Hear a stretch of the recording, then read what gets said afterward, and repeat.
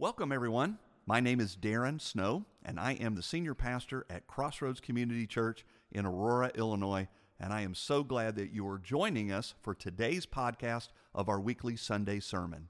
We want to welcome you to Crossroads this morning. My name is Darren. If I didn't say that, I'm a senior pastor here. For those of you that are watching us live, welcome to you. This is week now number 4, if you can believe it. Week number 4 of our series entitled Home for Christmas. And as always, I'm going to ask you to turn or tap in Scripture. This week we're going to look at Matthew chapter 1. Matthew chapter 1. Now, while you are turning to Matthew chapter 1, something really, really important is happening next week, and that is our Christmas Eve series. So we want to remind you that Christmas Eve services will be happening on Sunday morning, regular times, 8:30, 10, and Crossroads in Espanol at 11:30 is going to be absolutely awesome. So the question I have for you, who do you know that does not know Jesus or does not have a home church? That's the person you should be reaching out to and saying, hey, we would love you to come to Christmas Eve service at Crossroads with us. Now, I'm going to give a little bit of a shout out to those that are watching us online. And you may not be aware of this. We literally have hundreds and hundreds of people that watch us every week online. So some of you onliners, and we're glad that you're connecting with us, but some of you may be a little bit too comfortable sitting at home, just maybe a little bit. So I want to challenge you, I want to encourage you, come on out to Crossroads. Now, we also have, over the course of the last few years, we've had a lot of our onliners that watch us from all over the place. You'd be surprised. But those of you that are in the Chicagoland area, you may have been watching us for years, but you've never actually come. So online is great. There's a place for online, but there is nothing like actually being here. And I can tell you on Christmas Eve, when we light our candles and we start singing Holy Night, a Silent Night, there's nothing like it. So we want to invite you onliners to come next week. Okay, so today we are going to talk about names. And names are interesting, aren't they? Some of us love our names, and some of us are thinking, Mom, Dad, what in the world were you thinking? Some of us have that way. So I took a leap of faith this week, and I typed into my browser, are you ready for this? Strange but true names. And you can only imagine what I found. Right, let me give you just a sampling of some of the names I've had. There was a couple somewhere out there, had a beautiful bouncing little baby boy, and they took that little boy in their arms and they looked at him and they said, oh my goodness, the only name that we could name this little boy is Cyanide. Come on now. Okay, then I saw another one, a bouncing beautiful little girl, beautiful little girl. And that husband and wife, or whoever it may have been, looked down at that beautiful little girl and said, yeah, we got it, the perfect name. Let's name her Portabella. Now, Bella's a beautiful name. We have a Bella or two here in the show. Bella is great. But when you look down at your little girl and you think that she looks more like a mushroom than anything else. And then, of course, it's on the internet, so it must be true. I found this doozy. Are you ready? Now, I found that, okay, believe it if you want. That's what the internet said. Somebody looked down at their little child, I'm assuming it was a little girl, and they named her this: Tallulah does the hula from Hawaii. Now, somebody was smoking something before they named that child Tallulah does the hula from Hawaii. Okay? So let me give you just a little bit of useless Pastor Darren trivia. Are you ready? I've never told you all this, okay? Not like it's some big deal or anything. But I've got a little bit of a different middle name. It's not crazy like Tallulah does the hula or whatever it is. But my middle name, you don't know this, okay? I put it up here for you so you can see it. My given name is Darren Keene Snow. And I asked my mom one time, Mom, where in the world did you get that? She found it in a book somewhere. She thought it was kind of cool. So when I was growing up, I always thought it was really kind of goofy, and I was a little bit embarrassed about it. Like, who's a Keene? What's a Keene? I thought it was King. I thought, well, King would be cool, but I don't know about Keene. What is Keene? But as I got older, I kind of thought it was kind of cool. I like, Mom, high five. You gave me kind of a cool name. And so when Julie and I had our girls, our second daughter, her name is Lauren. Well, we stuck her with it, and her given name is Lauren Keene Snow. All right, and then she grew up and got married, and when she got married, she and her husband Matt, when they have two little granddaughters, but they named our first granddaughter Joanna Keene Worst. So there you go, some useless trivia that you can forget as soon as you walk out. Now, why are we talking about names this morning? Because Jesus, or you thought about it or not, Jesus had many names. Right? Now, he had his given name, of course, which was Jesus, but he also had multiple, I think I can use that word, multiple other names that were not his given name, but were based upon who he was, the Messiah, the Savior of the world. Okay, one of the most well-known, matter of fact, I think Christopher, it was part of his Advent reading, I believe it was Christopher, an example, and I could give you many, comes from Isaiah chapter 9, verse 6, which says this, many of you know it, "For to us a child is born, to us a son is given," "and his name shall be called Wonderful Counselor, Mighty God, Everlasting Father, Prince of Peace." Okay, so it's just some examples. Not his given name, but names by which he, the Messiah, would be known. Now, our text for today is going to include specifically Jesus' given name, but also one of those names that has not only a very deep theological meaning, but also one that for us as Christians, very personal, and I'm going to use this word, not only very personal, but as we will see, also very experiential for us as Christians today. And we're going to find this in Matthew chapter 1. So if you haven't turned there yet, we're going to look at just 3 verses, Matthew 1, verses 21 through 23. Let me read it to you, and then we'll dig in. "And she, Mary, she will bear a son, and you shall call his name Jesus, for he will save," hold on to that word, "for he will save his people from their sins." And all of this took place to fulfill what the Lord had spoken by the prophet, "Behold, the virgin shall conceive and bear a son," and here it is, "and they shall call his name Emmanuel," which means God with us. And again, may God add his blessing to the reading of his word. Now, for some of you, if you were here 2 weeks ago, those 3 verses should ring a bell because they were part of a larger text that we looked at 2 weeks ago when we were looking at the story of Joseph. If you remember that part of the story, Joseph ends up having a little chat with an angel. And the angel is telling him that Mary, who he was betrothed to, if you remember the story from a couple of weeks ago, that she was pregnant, that she was going to have a son, even though she was a virgin. They were just betrothed. And as we looked at last week, you can only imagine just how much old Joseph's head began to spin as he finds himself in this conversation with an angel, and the angel is telling him all of these things.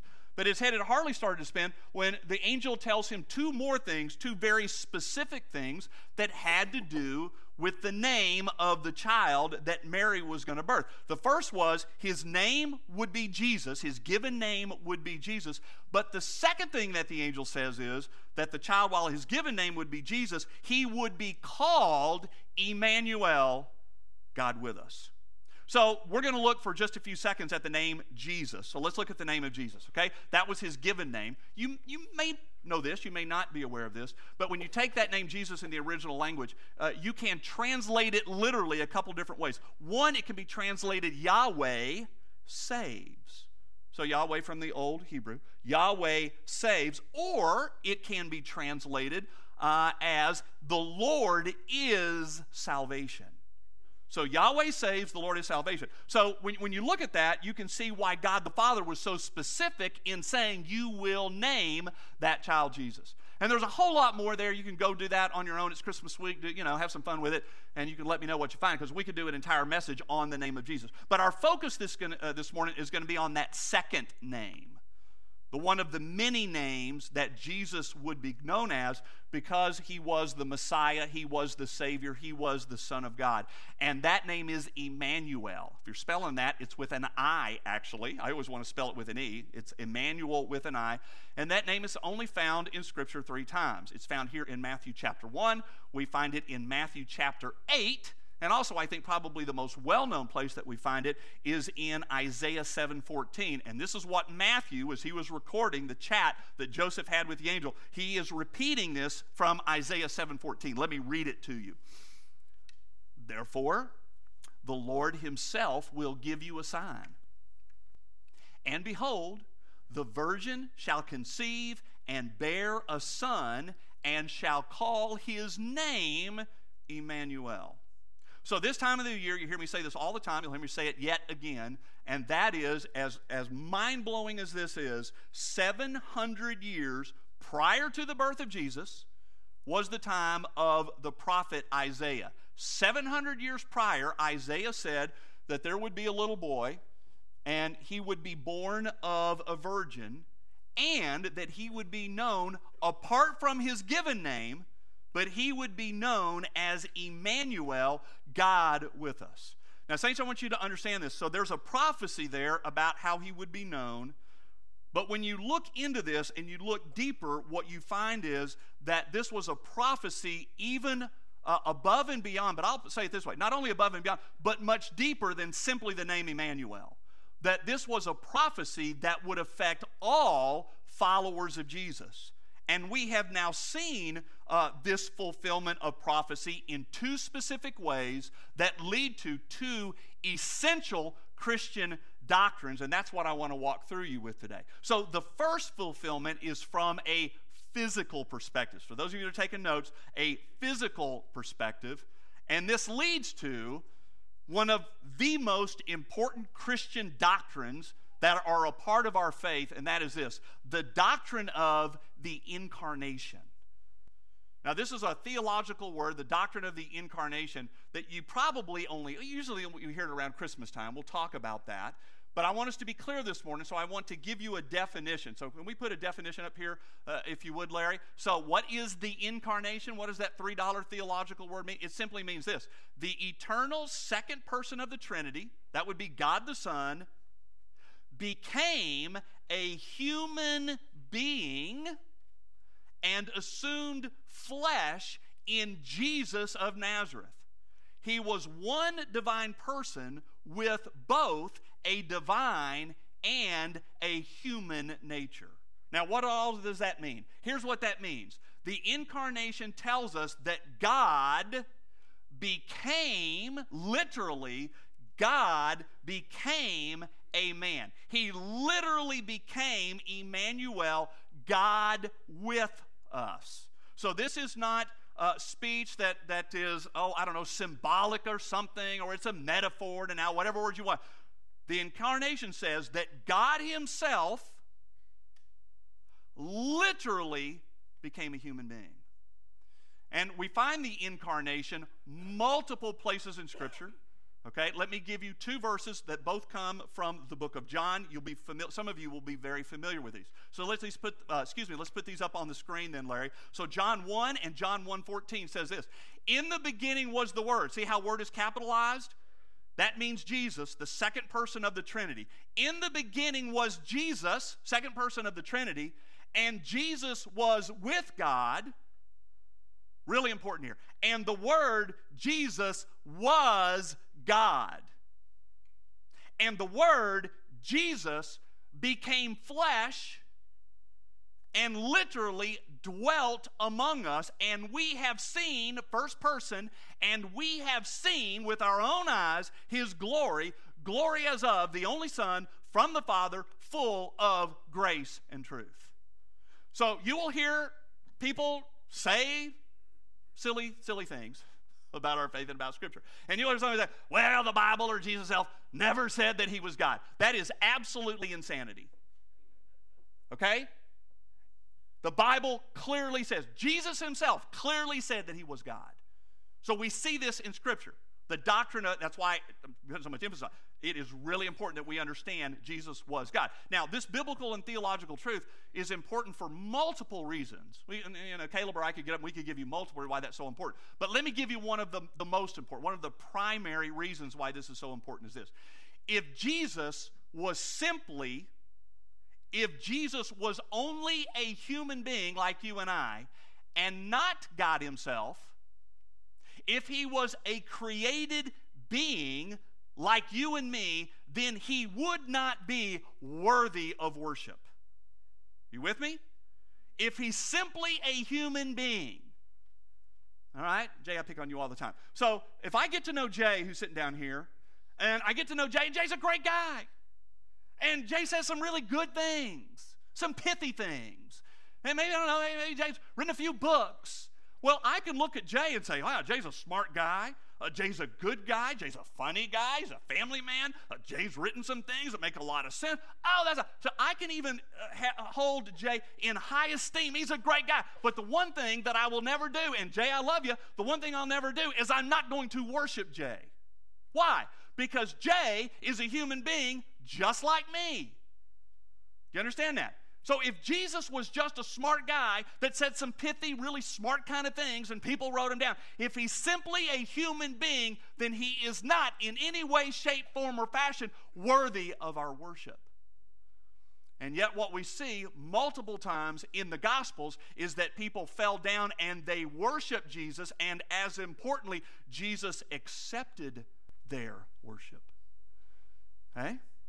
Why? Because he is God. He is, in fact, the God-man, man worthy of all of our worship. So that's one of the theological, really important principles of our faith. But I want us to go a little bit different, guys. I want to make sure that we were clear on that. But I want us to focus on a different, I used this word earlier and I'm going to use it again, on a different, much more experiential truth that comes out of the incarnation. So stay with me. Those of you taking notes, you can write some things down, okay? Because Jesus was truly and fully a real man, he truly and fully experienced life in the full as a human being. He was not immune to the realities of the human experience. So what do I mean by that? Because he was fully God and yet fully a human being, he fully experienced the highs of being a man and the lows. He knew what it was to be on the mountaintop. He knew fully what it was to be in the lowest place of the valley. I think Jesus had a sense of humor, and I think he laughed. We know that he laughed. We know that he cried. John 11:35, the most memorized piece of scripture in all of the Bible. Jesus wept. He was so overcome with emotion when Lazarus died. You remember that? Jesus wept. He knew great victory. He knew personally incredible disappointment. He knew what it was to be the center of attention, and everybody loved him. Here in just a few months, okay, as we get closer and closer to Christmas, we will celebrate Palm Sunday. Remember Palm Sunday? He comes riding into Jerusalem on that little donkey, and he is the next best thing since sliced bread, and they're yelling, and they're screaming, Hosanna, Hosanna, Hosanna, in the name of the Lord, and it's all just really, really good. And then 5 days later, they've all left him, they've abandoned him, and he's standing there by himself in front of Pilate and Herod. So he knew what it was to be the center of attention, and he knew exactly what it was to be all alone and abandoned. He experienced the full range of human emotions. Why? Because he was fully a human being himself.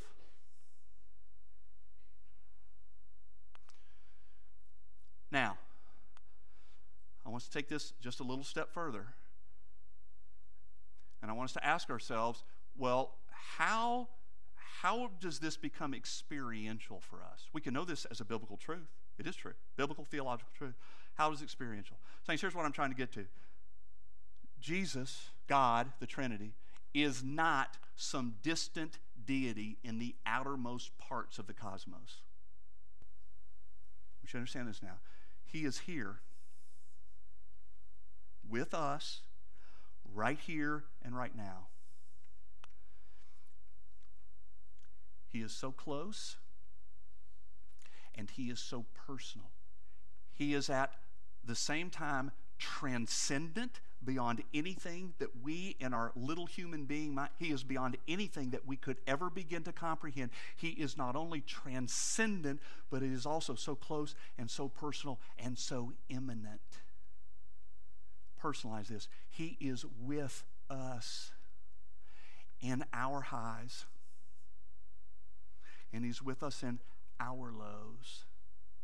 He's with us when we're on top of the mountain and life is as good as it can be. And He is all with us in the bottom of the valley. He is with us in our victories. Oh, the sweet victories of life, but also in our disappointments and in our failures. I just thought about my simple life, and you can all do the same thing.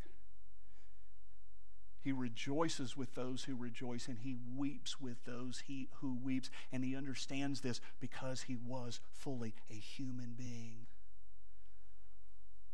So He rejoiced with me on July 23rd, 1988, 35 years ago, when Julie and I said our dues.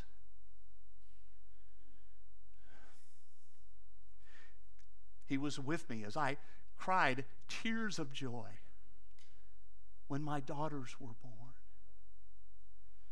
and when my granddaughters were born. And He'll be with me when I cry tears of joy when my grandson comes next March. Whatever those mountaintop experiences are, He is there with us. But not only was He there with me when I cried tears of joy, but just as much and just as important, in some ways maybe even more important, He was with me when I cried tears of sadness and a broken heart. 9 years ago, when my 50-year-old sister-in-law passed away from a heart attack just like that. He was with me 2 years ago, this last August, when we lost my father. See, that's the God that we serve. He's not just something out there in the middle of nowhere. He is here with us. He knows those emotions, and He has experienced them firsthand because He is truly and literally Emmanuel, God with us. For some of you this morning, man, life is good. Praise God.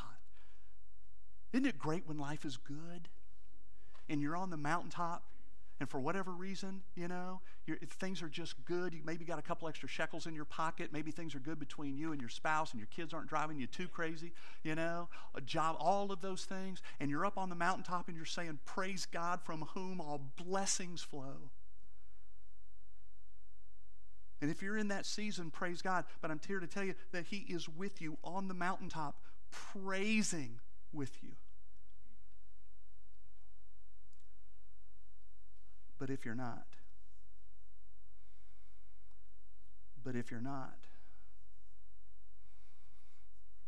He's with you as well. For those of you who are here this morning, and the last thing you want to do is have Christmas because of whatever the circumstance in life may be. Broken relationships, a physical reality, financial reality where you're going to take a deep breath and try to figure some way to get some present for your kids.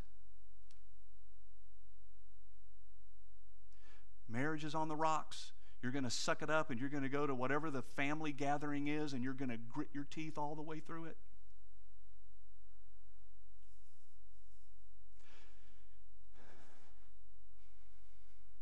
Or for some, you'll be alone this Christmas.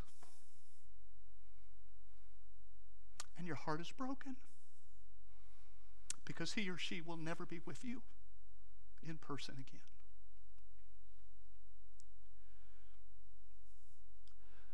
The God that we serve is with us in those moments and in those seasons of life. He is literally with us for a lifetime, truly the friend that is closer than a brother or a sister. Jesus said, I will never leave you and I will never forsake you, no matter what your circumstance may be. He is, in the full sense of the word, Emmanuel. He is God with us. So that prophecy from Isaiah 700 years ago was fulfilled physically in Jesus of Nazareth when he came into this world. The second fulfillment not from a physical perspective, but from a spiritual perspective. And this doctrine, again, essential doctrine, you may not be as familiar with as you are maybe the incarnation, but this is what we call the doctrine of the indwelling. The doctrine of the indwelling. Larry, let's put up that definition. Very simple, but really important. Here's what the doctrine of the indwelling is. It is the reality. We don't think it. We don't hope it. It is the reality of the presence of Jesus Christ and the Holy Spirit in the lives of believers. So through the mystery of the Trinity, God the Father, God the Son, God the Holy Spirit. All right? This is one of the great mysteries, but it's also one of the great realities, and it is one of the great truths of the Christian life. So for many of you, this is peas and carrots. You've heard this your entire life. You know this to be true, but I want to be clear as I can be. All right? Apart from Jesus, you're dead in your trespasses and sin. You are lost spiritually. All right? You come to know Jesus. You put your faith, hope, and trust in Him. You receive the gift of salvation that you do not deserve, that you could never earn. And the wildest thing in all the world happens. And that is literally God Himself, the third person of the Trinity, of the Godhead, God the Holy Spirit literally comes and indwells within you. Literally. I cannot stress this enough. God the Holy Spirit comes and indwells within us. A lot of different places in Scripture I could give you a biblical underpinning of that. Let me give you two. First is from 1 John 4:13. Says this, by this we know that we, who are the we? Christians, that we abide in Him. Who is Him? Jesus. That we abide in Him, and then don't miss it, and He, Jesus, He, God the Holy Spirit in us, because He has given us of His Spirit, capital S, the Holy Spirit. Let me give you one more, John 15:5. Many of you know this verse. Absolutely foundational and is a biblical underpinning of the doctrine of the indwelling. Jesus Himself said in John 15:5, He said, I am the vine, you Christians, I am the vine, you are the branches. Whoever, look at the word again, whoever abides in me, and I, Jesus, I, God the Holy Spirit, in Him, he or she it is that bears much fruit. Okay, now again, this is peas and carrots for many of you. But if you're new to the faith, if you are examining the faith, first of all, we're really glad that you're here. But you have to understand this, that when you come to know Jesus, God the Holy Spirit comes and indwells within you. Now, that's great and wonderful. Praise God.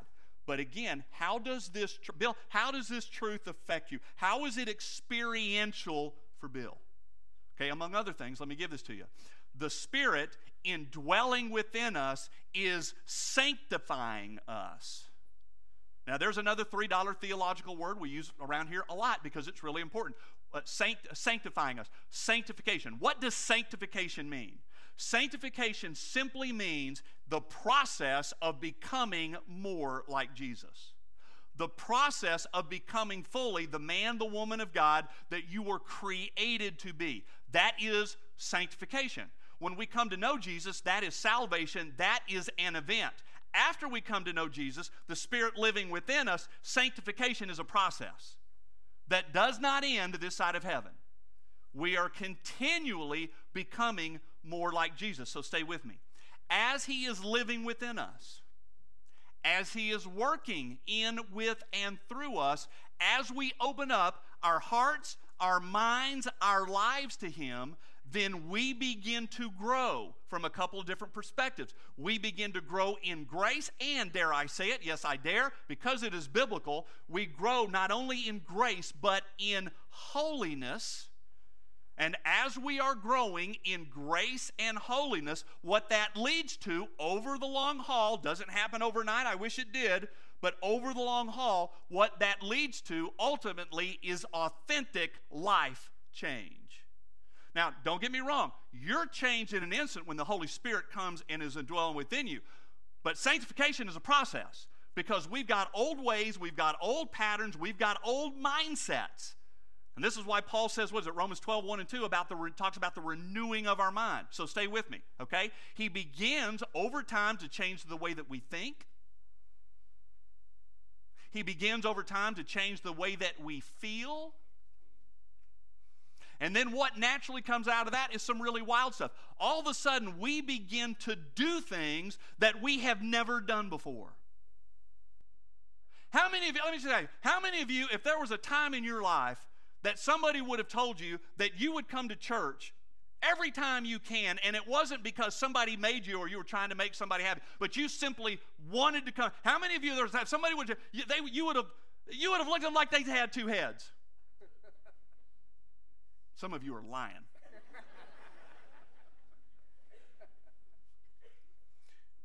You find that's not just you saying, well, I think I'm going to go to church. What is that? That is God the Holy Spirit prompting you, leading you, guiding you, directing you, and the next thing you know, you find yourself doing things that in a million years you never would have guessed that you would have done. Amen? Thank you. Amen. Somebody's brave enough to say amen. Now, on the other hand, not only do you find the Spirit prompting you to do things that you never would have done before done, but on the other hand, and I think just as important, all of a sudden through the prompting of the Spirit, He begins to give you a check in your spirit, and you begin to refrain from doing things that maybe you have done for a lifetime. You've opened up that computer, and you've looked at things that you know you should not be looking at. And you've done it for days or months or in some case years, but you open up that next time and all of a sudden there's a little check in your spirit and you say to yourself, where did that come from? That's growth. That's spiritual growth. That is sanctification. And so you begin to make better, different, God-honoring choices, some of which you can't figure out. But you know it's the Spirit leading you. And He does so. He begins to work in our lives, again, not from the outermost reaches of the cosmos, but rather from His rightful place deep within you. And for the work that God does in our lives, we raise our hands and we worship Him and we praise Him and we sing, glory, glory, glory in the highest. Because if you think that you're a different person now, a better person, after having been a Christian, because you began to wake up every day and said, I'm going to be a more moral person today, you've lost your mind. We become the person that God is calling us to be when we open up our minds and our hearts and our lives. But let me tell you something. It is God the Holy Spirit that's doing all the heavy lifting.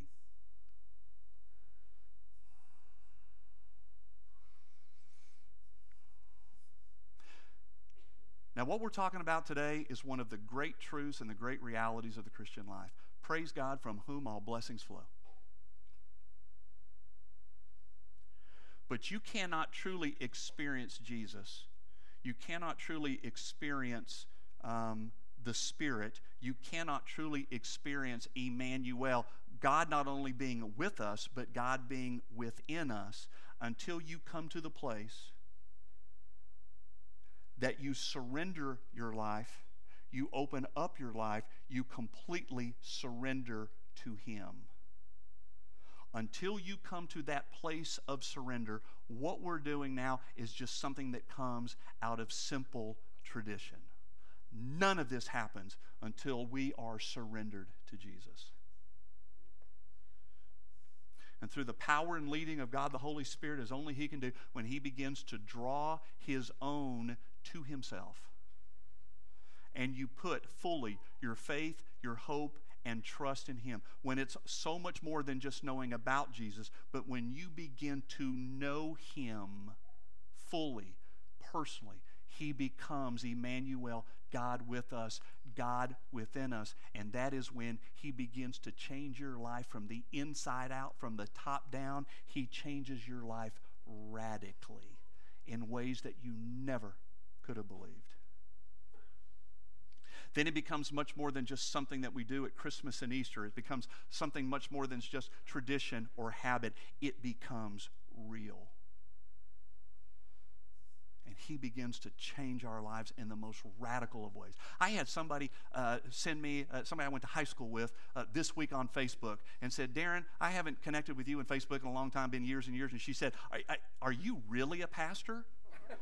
And she put in there, you can see it on my Facebook page, she said, I knew you in high school. And I said, there's people in my church that can't believe I'm still a pastor. That's not Darren. Lord knows that's not Darren. That's God the Holy Spirit doing what only he can do. Okay? If you don't know Jesus, don't wait. If you don't know Jesus, don't wait till tomorrow or next week or next year or when it's more convenient or when life has settled down. Let today be the day of your salvation. How does it work? How does it work? It doesn't work by simply raising a hand. I understand why we raise hands sometimes. It doesn't work by saying a prayer, although I realize, why we have people pray. All right? It comes by putting your faith in Christ alone. John 1:12, but to all who did receive him, who believed in his name, he gave the right to become children of God.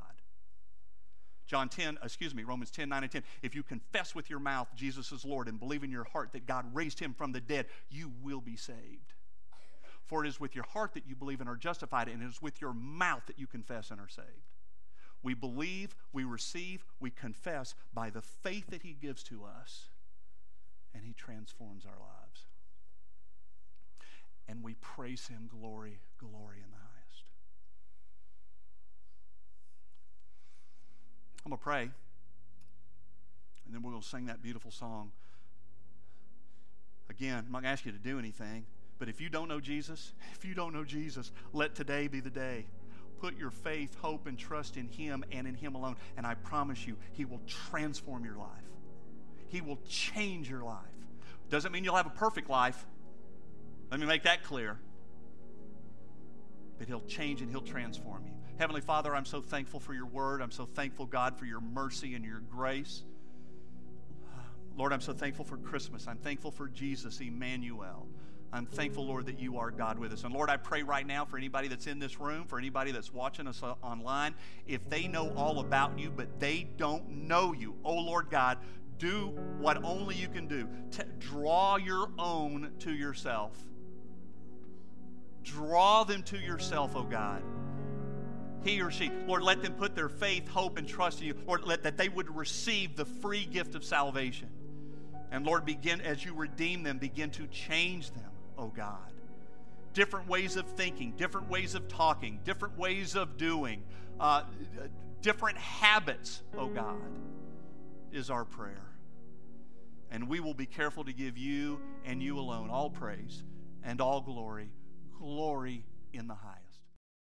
Thanks for joining us this week. I really hope you enjoyed today's message. If you'd like more information on Crossroads Community Church, you can check out our website at crossroadsconnect.net. And if you are ever in our area, we would love to have you visit us in person at 3003 South Eola Road in Aurora, Illinois. I hope you have a great week, and I look forward to having you join us again soon.